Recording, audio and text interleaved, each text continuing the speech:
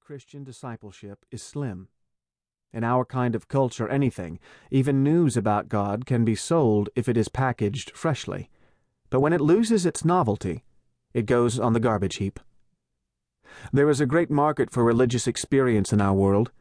There is little enthusiasm for the patient acquisition of virtue, little inclination to sign up for a long apprenticeship in what earlier generations of Christians called holiness.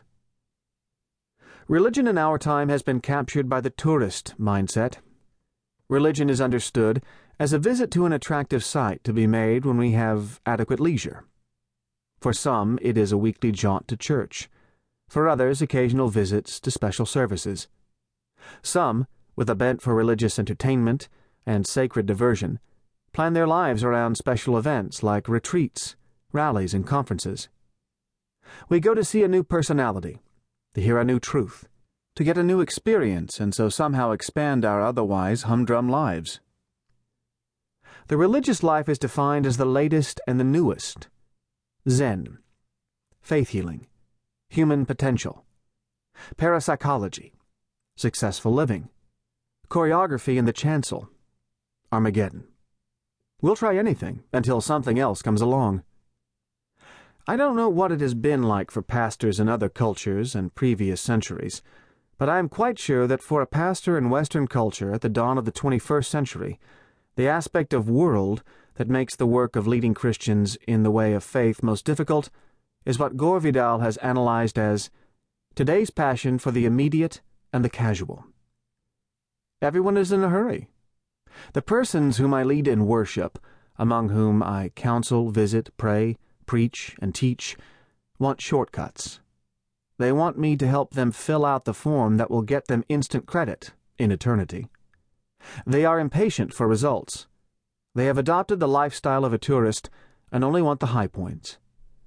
But a pastor is not a tour guide, and I have no interest in telling apocryphal religious stories at and around dubiously identified sacred sites. The Christian life cannot mature under such conditions and in such ways.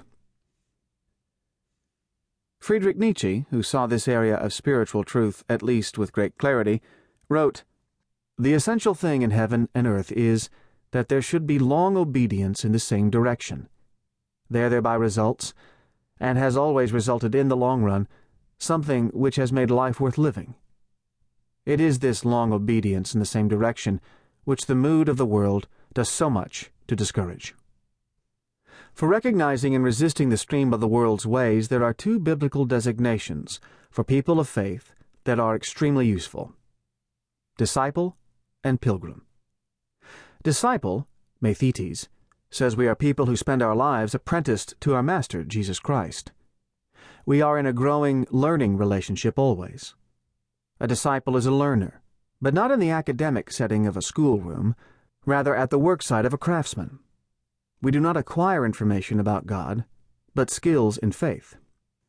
Pilgrim, parapaidimos, tells us we are people who spend our lives going someplace, going to God, and whose path for getting there is the way, Jesus Christ. We realize that this world is not my home, and set out for the Father's house. Abraham, who went out, is our archetype. Jesus, answering Thomas's question, "Master, we have no idea where you're going. How do you expect us to know the road?" gives us directions. I am the road, also the truth, also the life. No one gets to the Father apart from me. John chapter 14, verses 5 and 6. The letter to the Hebrews defines our program. Do you see what this means? All these pioneers who blazed the way, all these veterans cheering us on? It means we'd better get on with it. Strip down, start running, and never quit. No extra spiritual fat, no parasitic sins. Keep your eyes on Jesus, who both began and finished this race we're in. Hebrews chapter 12, verses 1 and 2. A dog-eared songbook. In the pastoral work of training people in discipleship and accompanying them in pilgrimage, I have found, tucked away in the Hebrew Psalter, an old dog-eared songbook. I have used it to provide continuity in guiding others in the Christian way and directing people of faith in the conscious and conscientious